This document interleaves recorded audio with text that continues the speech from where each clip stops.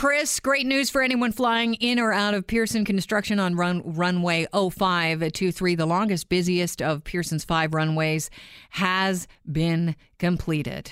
It's been repaved and repaired. They replaced all the lights. So this is a great thing to happen because, people have been complaining for ages about the fact that they've been bumped. And one of the reasons why they've been bumped is that flights had been canceled at the very last minute and things like that because they just couldn't get all the traffic sorted because of the runway. So there you go.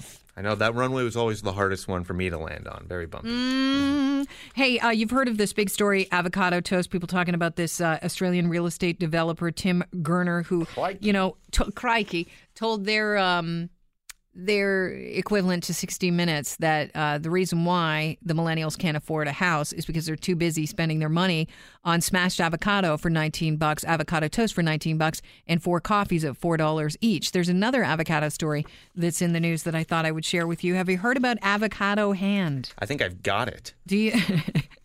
I don't know if you've actually got it, but this deformed claw that is attached to the end of my arm, yeah. Yeah, you know what? That actually might be Avocado Hand. Avocado Hand, apparently, a lot of people are posting pictures of their injuries, and people that work in emergency rooms are starting to talk about it, too. It's because avocado is such a hot commodity right now. Everybody's cooking with avocado. It's almost reached peak, although it never will with me. I don't care if it's out of style. I still will eat that fruit. I love it.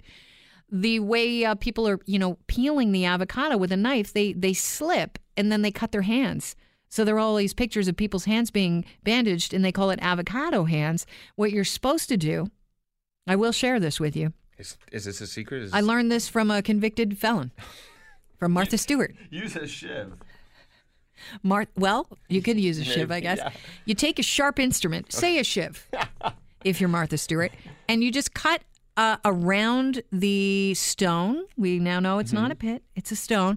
You cut around it with the knife, and then you take one side off, and then you've got the stone there in the other side of the avocado, correct? Correct. You take your hands away, take a sharp knife, and you bear down on the stone so that your knife becomes lodged in the stone. You twist it, pull it out. Now, here's the problem. You can still get avocado hand by pulling the pit or the stone off of the knife. That's the difficult part for me because it's very slippery. That's why you use a fork. I don't know that part. You slide the knife through the prongs on the fork, and then tines. Tines are the correct Is word. There nothing we can't come up with between you and I?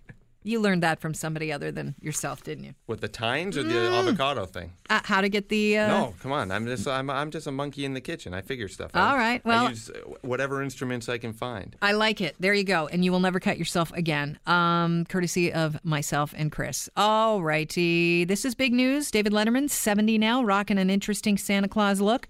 He is this year's recipient of the Mark Twain Prize.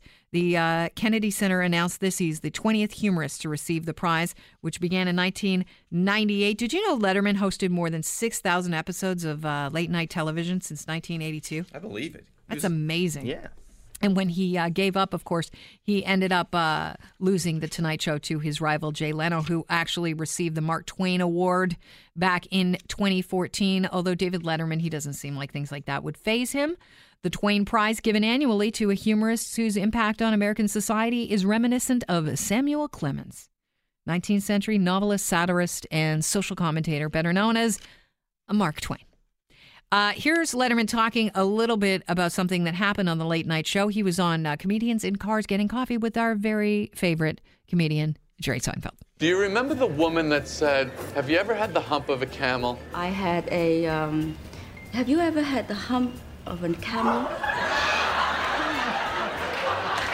Yeah, I do remember that. And there was that long beat, and I wondered if you had it right away, or or it came as in that laugh. What I do remember is the double meaning that I'm leveraging this joke on gonna hold up. No, I've never had the hump of a camel. I didn't think so. But I must say, when I was younger, I was pretty good.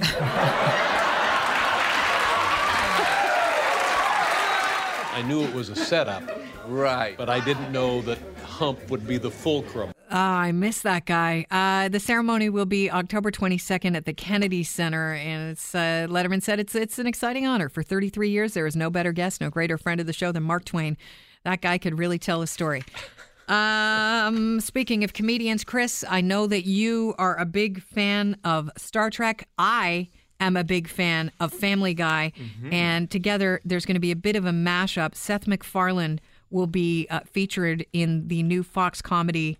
It's the comedy that could fill your Galaxy Quest need. And here's a little listen to some of what is coming up in the fall on television. The show is called Orville. I have good news. There's a ship available, the USS Orville. Ever since I was a kid, I have wanted to serve on an exploratory vessel. You're nobody's first choice for this job, but we have 3,000 ships to staff, and we need captains. Can I have one of these mints? Those are marbles.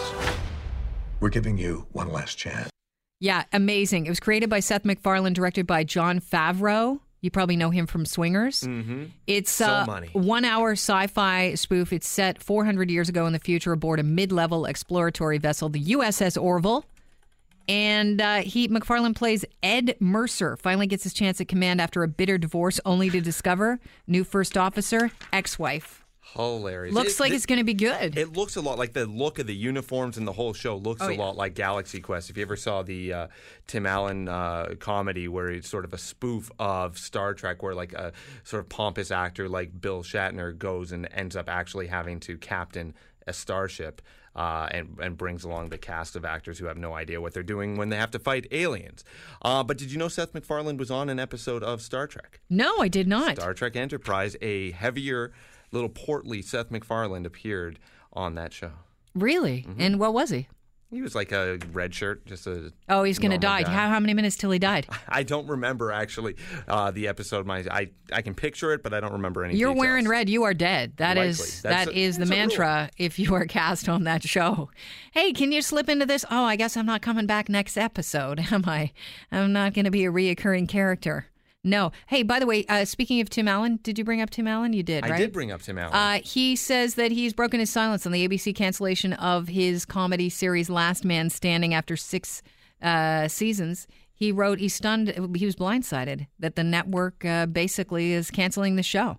They opted not to renew the show, I think because it was too right-wing. That's what something that's what a lot of the fans are saying. Now I watched it once or twice, and it was on Friday night. I'm always out doing who's something. watching TV on Friday night? But it was it seemed to be sort of ripped from the pages of one of our rundowns. It just seemed to a lot of the topics seemed to be very talk radio-esque. Really? Yeah, and it was just a family comedy about a guy living with his daughters and his wife and having the problems that someone would have. You say it was written like it was ripped from a page of the show. So it went 6 seasons. I'm shocked. I thought you were canceled after 1.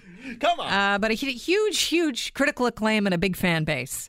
All right. You know what? Speaking of big fan bases and critical acclaim, Alan Cross is going to join us next. I don't know if you knew this, but the MP3 is actually, you can say goodbye. Kiss that technology goodbye. Good riddance. Yeah. Apparently it's now defunct. Alan Cross is going to join us. He'll let us know what exactly that means for us, the music lovers among us, next.